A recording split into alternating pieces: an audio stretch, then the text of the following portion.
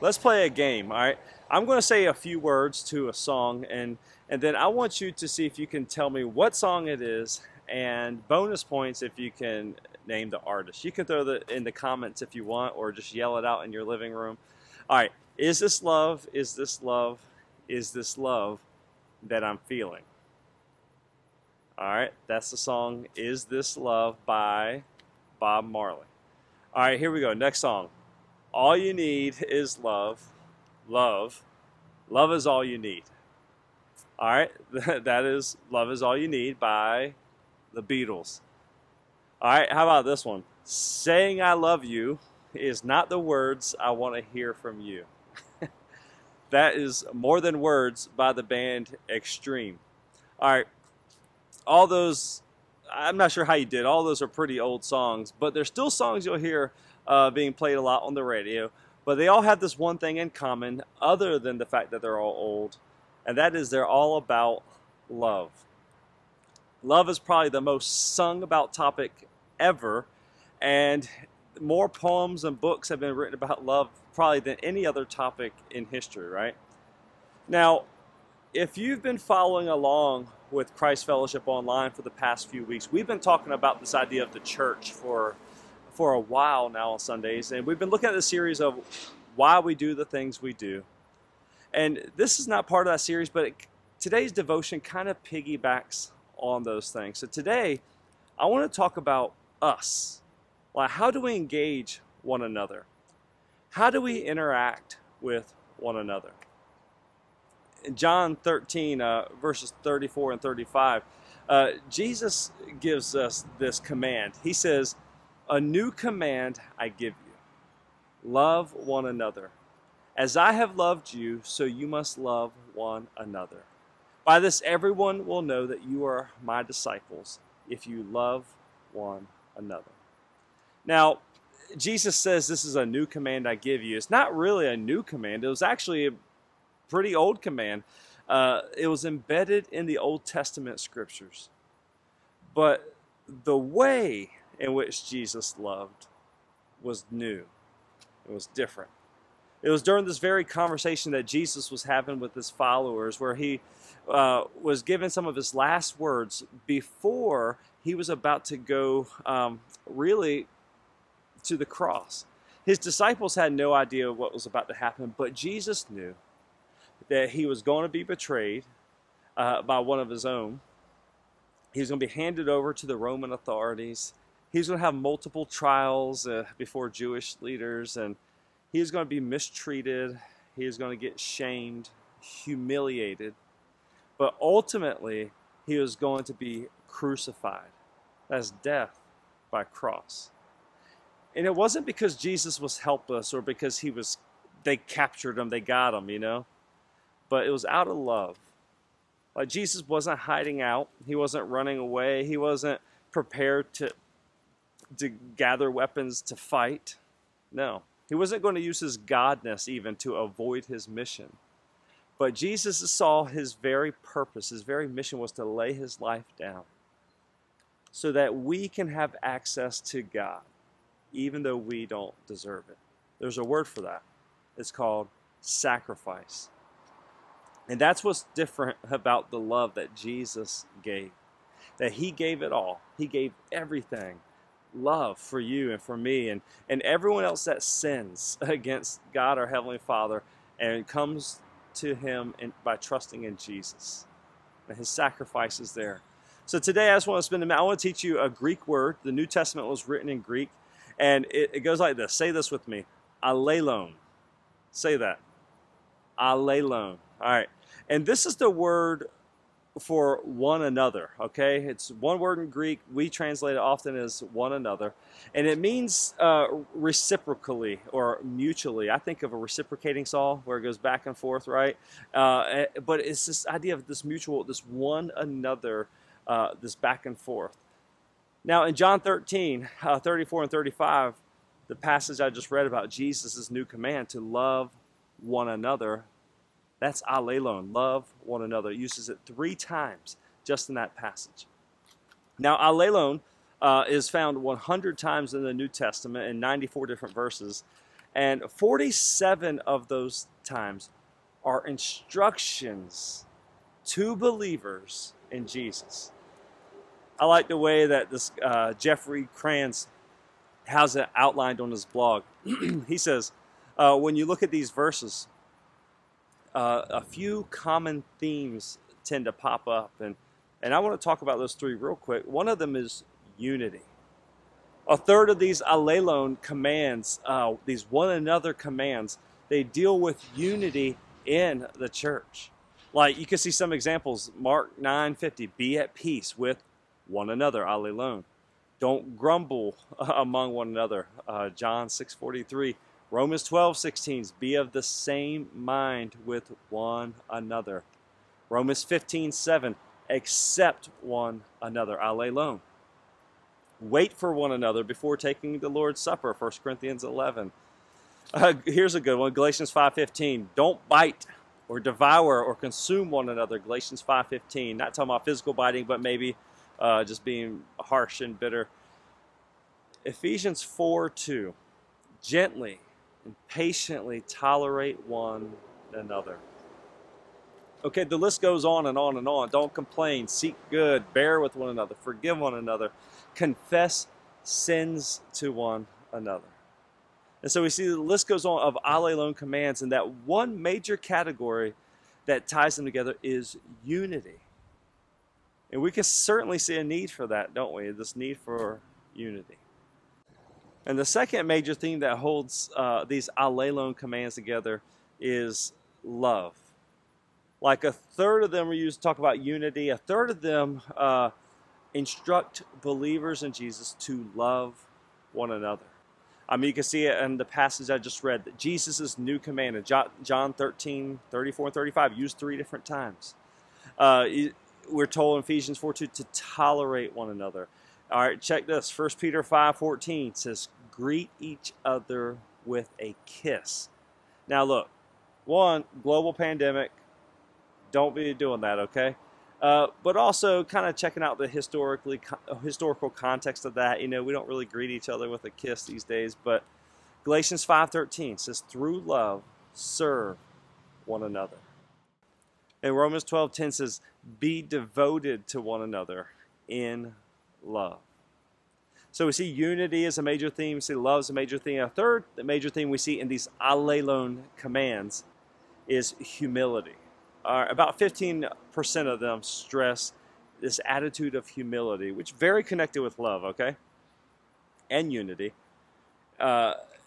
This idea of deference among believers, this attitude of humility. All right, Romans 12:10 says, give preference to one another in honor. That's allelon. All right, Philippians 2:3, regard one another, allelon, as more important than yourselves.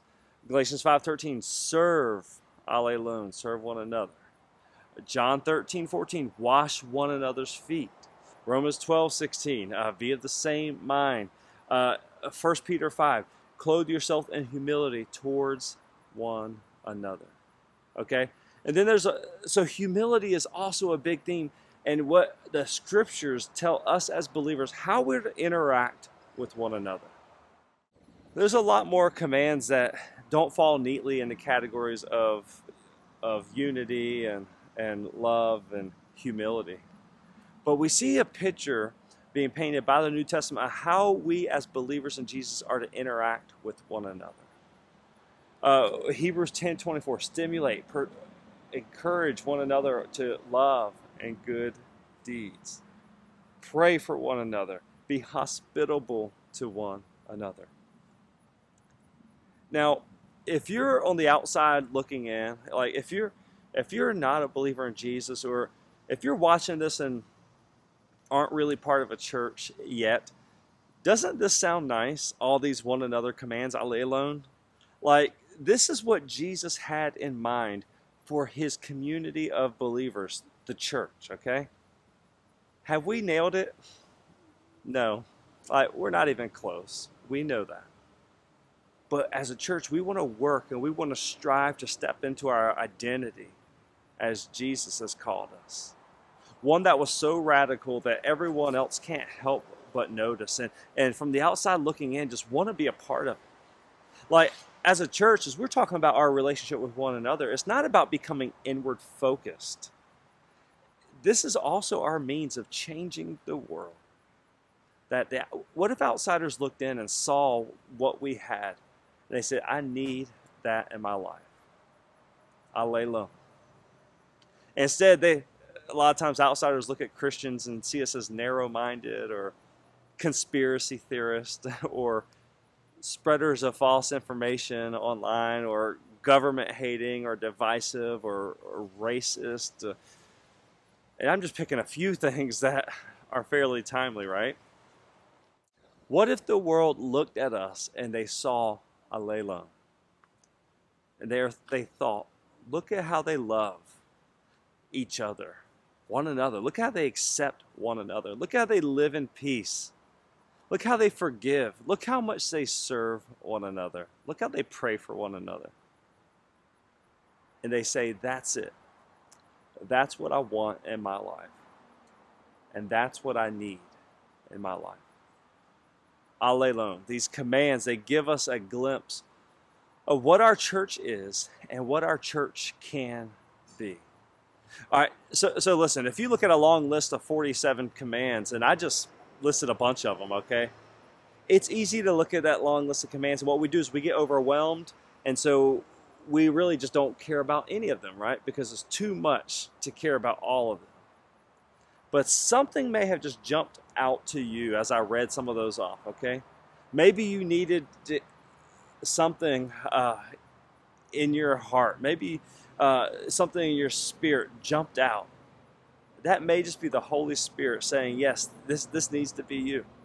This is something that you need to step into as you interact and love one another. And if you didn't get that nudge, let's start and finish here, church. Jesus said to his followers, a new command I give you, love one another.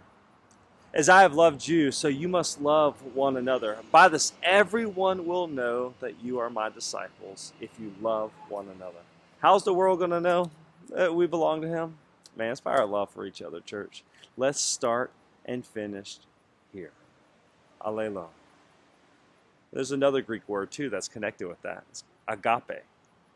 There's several words in the Greek for love, but agape is a special word. It's a word that is reinvented by Christians. Like, it's one that talks about self-sacrifice. It's God's kind of love for us, and because of that, it's the love that we're supposed to have for one another. And so we see, church, unity, love, humility. It's not about you, and this isn't about me. This is about the betterment of each other, where we have concern, where we have sacrifice for each other. This applies to church life. We can apply this to our demeanor on social media. We can apply this to our perspective with wearing masks, right? We can apply this to Black Lives Matters. We can apply this to the government, and in a few short months, we're going to have an election coming up. We can apply this there as well, okay? We can apply this to our daily conversations and to our frustrations. We can apply this in our homes. Like, who is watching in on you? And do they see allelon? Do they see unity? Do they see love? And do they see humility?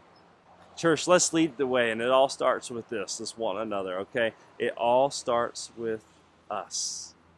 You can only control you. You can't control those around you, and you can't control if they're going to reciprocate or do this mutual interaction. But it takes a whole lot of love, and it takes a whole lot of humility. And I pray as we step into those things, church, man, we will see unity. And it will permeate through our families and our church and our community and through our world. So the Beatles only got it partially right when they said all we need is love. All we need is Jesus. And church, Jesus is the picture of love. Right now, we're going to go into our time of communion, and we're going to share this little meal together as we celebrate that special love that God has for us. We see in 1 John 3:16, it tells us a glimpse of what love is. It says, "This is how we know what love is, that Jesus Christ laid down his life for us, and we ought to lay down our lives for our brothers and sisters." Man, loving the Jesus way always involves sacrifice. So I'm going to give you a minute to focus on that love that God has for you, to focus on your call to live out alone, to love one another. Okay, and then I'm going to pray, and we'll share in this little meal together as we remember the death, the burial, the resurrection of Jesus.